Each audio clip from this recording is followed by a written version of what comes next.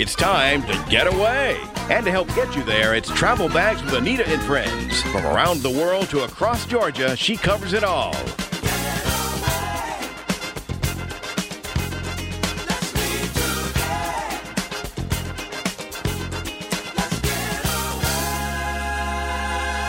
Now, here's the host of Travel Bags, Anita Thomas.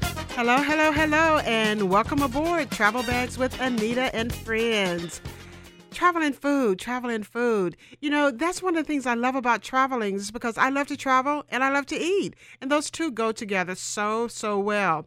And, you know, I have a buddy, Doc Bill, who's always sitting in with me, and he's a big foodie. I mean, he loves to eat all the time, loves to cook. Also loves to grow the food. I mean, he's a foodie all around. I mean, from start to finish. So Doc Bill is joining me on the telephone today because he's out there running around doing things, probably doing some things with food, like at the garden, at his farm down on the coast, growing that sugar cane and Sapelo Island red peas. So Doc Bill, I'm glad you could join us.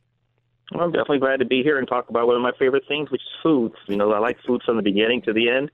And I like going to restaurants and restaurants that can do good dishes. I think there's so many good restaurants out there. You shouldn't go to a bad restaurant unless there's no other place to eat. I know, but you know, you shouldn't eat just to cure the hunger. It should be enjoyable. And I like even dinners where you have with friends where you can sit and have conversation and enjoy just the time together. I mean, that's part of the eating experience too. Well, it's one of the best parts, the fellowship with other people and just giving thanks for what you're eating. Because when you eat something on that table, there was someone who had to grow that food. Someone had to make sure that food got from where it was grown to a market, and then someone who basically, put it up in that market, and then you wouldn't buy it. So there were a lot of people involved in that process before you finally got it at that restaurant, not to mention the cook that finally took that food and prepared it the way that you ate it. That is true. And I find more and more that I also like to thank the animals that gave their lives for us to have that food as well. We can't lose sight of that as well. It's not just the chicken pieces that we get at the store. That came from an animal at one point. Well, that's true. And in many hunter-gatherer societies, whenever an animal is killed, there's some ritual of atonement that's given after the animal's been sacrificed. Before the hunters take the animal home, they perform a ritual right at that site and give thanks for the animal laying down its life in order for them to have that substance which sustains the tribe and the group. And that's something that you must always look, we try to keep in perspective. I totally agree with that. And I think we may lose a little bit of that perspective today because we are not, hunting and searching and doing things like that, for our food. So we can lose sight of that, but we must keep it in mind somewhere. But, Dr. Bill, you brought up something, just a second ago where you said, no bad meals. So how do you find and choose a great local restaurant? Do you have any tips for that? Because I can definitely say that I have been in cities and I'm just pacing back and forth, walking down the street, and I'm just not really sure. And, I want a really great meal, and I don't want to miss that opportunity also to have a good meal in a great location. Any tips? Well, things you can look for that are kind of helpful when you look for finding a good food. One thing you can look at is you can look for long lines. Long lines can mean two things. Number one, it's the only restaurant there. Number two, they have really good food. And so hopefully it's the one with really good food, and that's what you're going for. I agree with you about that long line. I mean, if it's popular, and especially if it looks like it's popular with the local people as opposed to the tourists, I agree with you. That's a really good sign. So you want to put a check mark there. But, if you don't like standing in long lines and you have a little bit of time, maybe that's one that you can call and check and see if you can make reservations for another night or another time and go back when the lines are not so long. But a lot of times those places with long lines don't have reservations. They don't. And ask the cook or the person that's there that's serving you the food if you're at a restaurant that you hear is good. What's your best dish? And ask them, is it really good? Sometimes they'll tell you, well, it's not really good. And, this is actually better. And sometimes people give you some really good information. That I find that to be quite helpful. I agree with you. Speaking about asking people about what's good, what about at the hotel where you're staying, or if you're, doing a vacation rental with the person that is helping you make those arrangements at the vacation rental, the people who live there, why not ask them a question as well? They're usually very happy to share that information. People like to talk about their favorite foods. That's a favorite thing to talk about. Well, they do, and a lot of times they'll ask you because usually people will know where you're from, and somebody where you're from, they'll know whether you like eating the local food, and sometimes people do want to eat the local food, and sometimes you don't. There may be certain things that the locals love to eat that you just have an aversion to. You just say, I do not like pig testicles. I do not like Rocky Mountain oysters. No. And there may be other dishes that they may say you may like, and they may say, hey, you say, I like that. So that's a good way to start off. I agree with you on that. Absolutely. There's some things that I just put on the list that you don't have to eat, and I think that would go there. But there's some other suggestions as well for finding a great restaurant. And one that I really like to do, and that is check in with some of the food blogs, because food blogs are really huge now. There are a lot of people that are not just doing it casually. They're really, really very professional with this. The food bloggers, the food editors for some of the magazines, all of those folks really know where to find the great foods, the great eats in the town. Well, that's true, and that's something that look into, get good information, new restaurants. And again, certain type of foods that you're looking at. Certain locations will tell you where you want to go. If you're into the coast, you're going to eat seafood usually.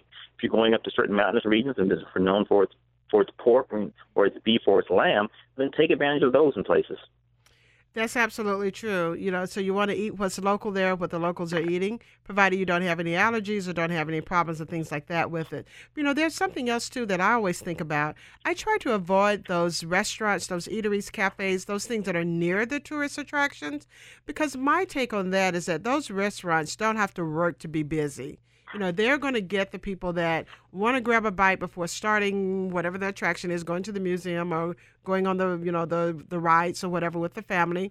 So they're going to get the people that are wanting to do that. So they really don't have to work hard for the great customer service or to do those kind of things. They're going to get the business. So I tend to think of them as I'm not trying to say they're substandard or anything like that, but they just are not having to put in, I don't think, as much work as, say, the neighborhood cafe or the neighborhood restaurant that depends on that repeat customer, that local person coming back and having that repeat business. So they have to get the customer service right. They have to get the meals right in order to get that repeat business.